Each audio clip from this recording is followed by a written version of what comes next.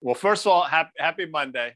Yeah, What? get it out of the way, man. No, Get it no, out of the way. no. Maybe one of the worst No. defeats of all time, and No. met them. All right. If the Mets had lost yesterday, believe me, I would have led and would have done the entire 10 minutes on how shitty they are. No, it was a gutsy win yesterday. Gritty, a lot of heart, a lot of character, all those cliches. Michael Conforto. No, what I was going to say to you is, I know it's a market day, number one. We'll get to that, but you're in a band, and I didn't realize this, but I've had a lot of people tell me this. Typically, bands get created. One guy or gal has all the equipment. They may suck, but if they have the equipment, you got to bring them in the band because they got the amps and they got everything, right? Well, that's the high school. That's the program in high school. Like, there was a kid in my high school. He'll be not named here because I know he's a huge fan of Commercial Break. Say it. It's just I'm not going to do it. His initials are JS, and he knows. And he had all the toys, and he sucked. But anyway, but one of the guys, so it's interesting because Leonard Skinner, and you were just in Jacksonville, Florida, they were formed, and Alan Collins was brought into the band for that reason. He had all the equipment. Turns out he was a brilliant guitarist, and he died, believe it or not, 31 years ago. It's his birthday today, and it's Brian May's birthday of Queen. So, wow. Given the choice in the would you rather Alan Collins or Brian May as your lead guitarist of None the Wiser? And by the way, the Wiser had a big gig over the weekend, and one groupie named Karen Feinerman showed up, which was made me particularly happy. Did she have her lighter going, or she had a black concert tee. She was ready to rock. All right, and we're not surprised by that. Brian May over Alan Collins, I think that's a good one, by the way. That's a great. That's two very distinct musical geniuses. Style differences, yet a lot of genius there. I think Queen's gotten too much credit in the last few years since the Freddie Mercury story, and I think Skinner also, through the tragedy, I think on some level was elevated beyond where they belong. But that's just me.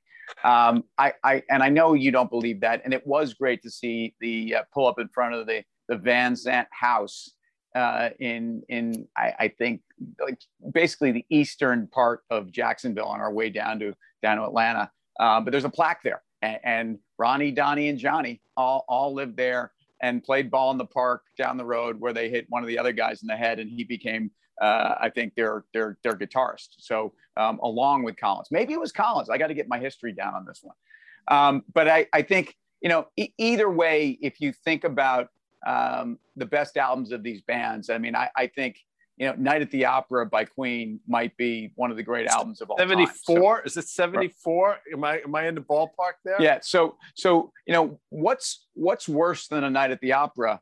And it's a bad day at the ballpark. And so for the Mets, that was what happened on Speechless on Saturday. Today's a bad day at the ballpark for people in the markets. And with the 10-year approaching 120 on yields, and you're seeing a pullback now, even in the leadership within, the FANG or the F-MAGA group. The question is, I mean, haven't we priced in a lot of pain already? And I hate to sound perma-bull, but I mean, you can't tell me that yields aren't oversold, or bonds, excuse me. Yeah, yields down, so bonds overbought at around 120, and at some point, this gives the Fed all the cover they need. I mean, Delta variants. So Delta Dawn, what's that flower you have on, Guy? Could it be a painted rose of days gone by? By the way, I will take Alan Collins as well as a genius, one of the co-authors of Freebird. I mean, not that I want to go down.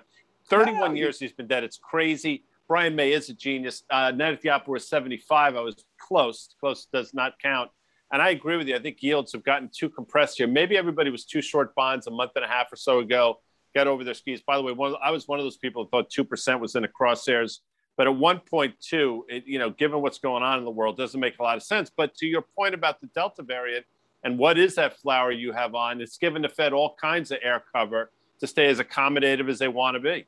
Yeah, I think the flowers are not dead flowers, by the way. Great song by the Rolling Stones. Great song. We talked about that. I think you have a case where you still have a lot of growth. You've given the Fed some cover, you've had a place where I think we've started to address some of the dynamics of, look, they are not going to shut global economies the way they did once, and therefore, I wouldn't say flowers are in bloom. Although if you looked at my garden right now, it's never been better, and at some point that's a byproduct of COVID, right? Because I've just been toiling away. You're out there. Before we get out of here, can you tell me who sang Delta Dawn? I'm going to give you a clue. Yeah. One of the great Nick sharpshooters of the '90s, University of Minnesota. Trent Tucker. Trent Bang. Tucker. Tucker. So the woman's last name is Tucker. Sure, it is. I don't know. I need Tanya more. Tanya Tucker. Tanya Tucker. Nice job on Trent Tucker. I believe he was the number great 5. job by you. Great job by you. I think he was the number 5 overall pick as a gopher to the New York Knickerbockers. Could shoot the lights out. Shoot the lights out. Shoot the lights out. And so do you, Guy. I'll see you later. See you later. Bye.